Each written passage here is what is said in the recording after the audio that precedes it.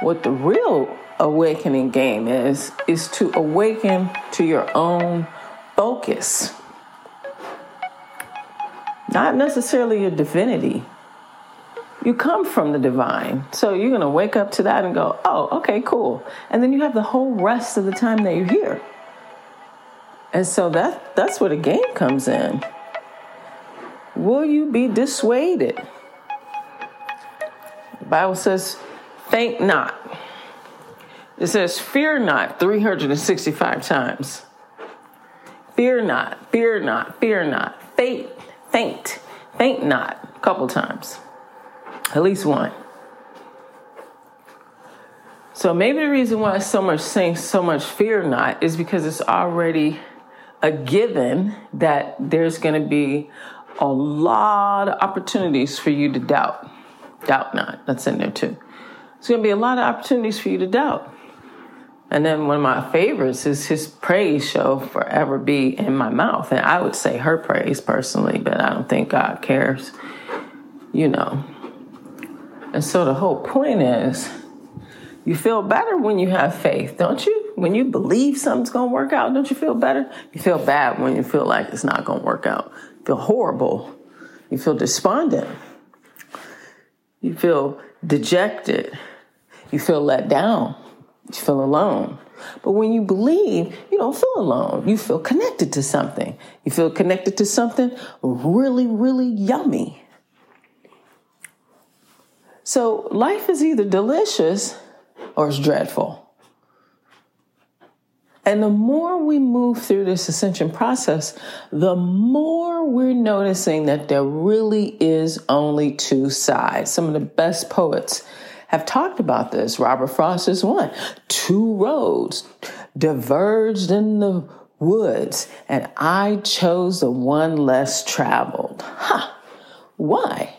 Because it's so easy to be on the road that's paved and just completely, you see all the footprints. It's like a herd of people and sheep and cattle gone down there, and it's wide like a highway or freeway.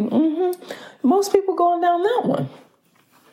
But the road less traveled, well, that's where the deliciousness is, darling. Why? Well, because it feels better. You don't have as many signs. You don't have as many external clues because it's an internal game. You know when you have lost faith, and that shows up on the inside. So the delicious path is actually inward and outward at the same time. Inward and outward at the same time. Almost instantaneously. It's just like the quantum field. We don't see any of the molecules or the atoms or the electrons or the neurons. The quark theory is what I believe they call this. You don't see any of that until there is an observer. And then when there is an observer, they learn that there are two electrons at the same time. String theory. So if one does one thing, then the other one does the other thing. And I'm saying that that's happening on the delicious path because how you feel on the inside is instantaneously showing up on the outside. You feel happy and hopeful and you smile outside and inside. So life is either delicious or it's dreadful. And the key to which one will be is your faith. Do you believe? Even in the Bible, they said, even Jesus was tempted by, who, that had such and such kind of story that wanted to knock him off his path. And what did he say? He said, get thee behind me. So maybe we have to tell some of these thoughts, some of this history. Get thee behind me. Maybe it's time to let go of the things that don't feel right. Now, what do I mean by right? Well, if it makes you fearful, if it makes you fearful, forget about morality right now. We're not going to go into what is right and what is wrong. We're just going to go to the energetics of it. We're going to talk about how it feels. If it makes you feel fearful, then that means that it would be stopping you. It will cause constriction, and nothing in the universe can continue to grow if it's constricted. That's why the clouds and the stars and the galaxies, everything is expanding. You go on vacation, you come back, your grass grew back again. It's expansion. So that's how you know if it's right or wrong. You can tell by developing your own relationship with your own emotional and energetic system. That's going to take time, but that's okay. That's why you're here. So it's either going to be delicious or it's going to be dreadful. But it's going to take your willpower. That's why we have free will. It's going to take your willpower to determine moment by moment if you're in the fear game or if you're in the faith game. I like to call it the delicious game or the dreadful game.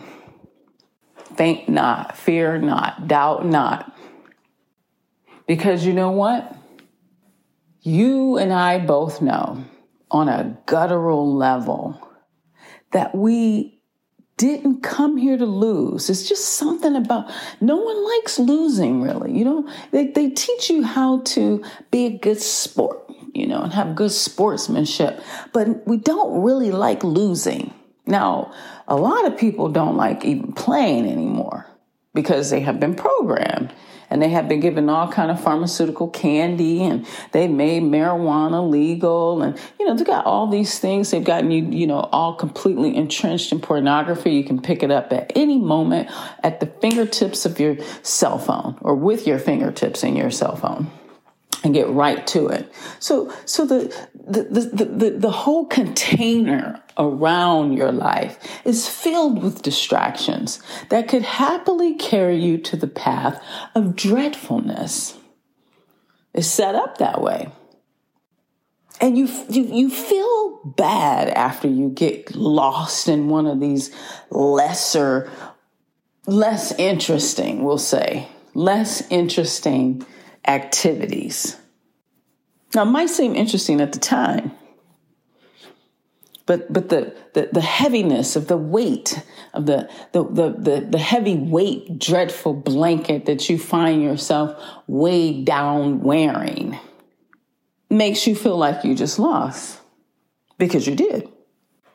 And so many people have just threw up the surrender flag. I'm just down here. This is just the way life is, and this is how. But it's something about the dreadfulness. It just won't end. It won't. It's like an itch you can't really scratch. You can't quite get from underneath it. It just won't stop being dreadful. And so, in order to relieve yourself, you take yourself back in the loop to get a little bit of relief. Maybe the neuroscientists like to call it a dopamine hit. Just a little bit of relief so you don't feel like you're losing. But I'm here to help you remember, not just remember your divinity, but remember that we came here to win. We did not come here to lose. That's not why we were born. We didn't come here to lose. We came here to expand and see how we can interface with reality. And we interface with reality much more effectively when we remember to remain focused. And what are we going to remain focused on? Well, we're going to be remaining focused on our connection to how we got here. And I call that God. See, if you remember that you're connected, then you can never feel alone. If you remember that you're connected, you can't really buy into the concept that you're going to lose over and over and over again. You can't buy into the concept that there's something outside of you more powerful than the power that's within you. You can't completely buy into that. You might get distracted momentarily by the same energy that tried to distract Jesus, or Paramahansa Yogananda, or Buddha, or any of the other masters that have walked this earth. Females too. You might get distracted for a moment. But then you remember, hey, wait a minute. Fear not, doubt not, faint not. And in that remembrance, in that moment where you like a little league baseball player who says, no, I'm gonna do it, and runs back out there on the field, you start to feel the deliciousness. Every step feels yummier and yummier than the last one. And you just feel like you can do it. And you're just filled up with so much glee. And how scrumptious is that? That's super scrumptious. And the people around the little league boy, they're just cheering and clapping. And because of the mirror neurons in their brains, they can feel what it feels like to be him. And they once were him. And everybody wins. Why? Because there are only two paths. Two. Especially at this auspicious time in history, there are two sides. There are two roads diverging in the woods. Come with me on the road less traveled. Keep it yummy, y'all.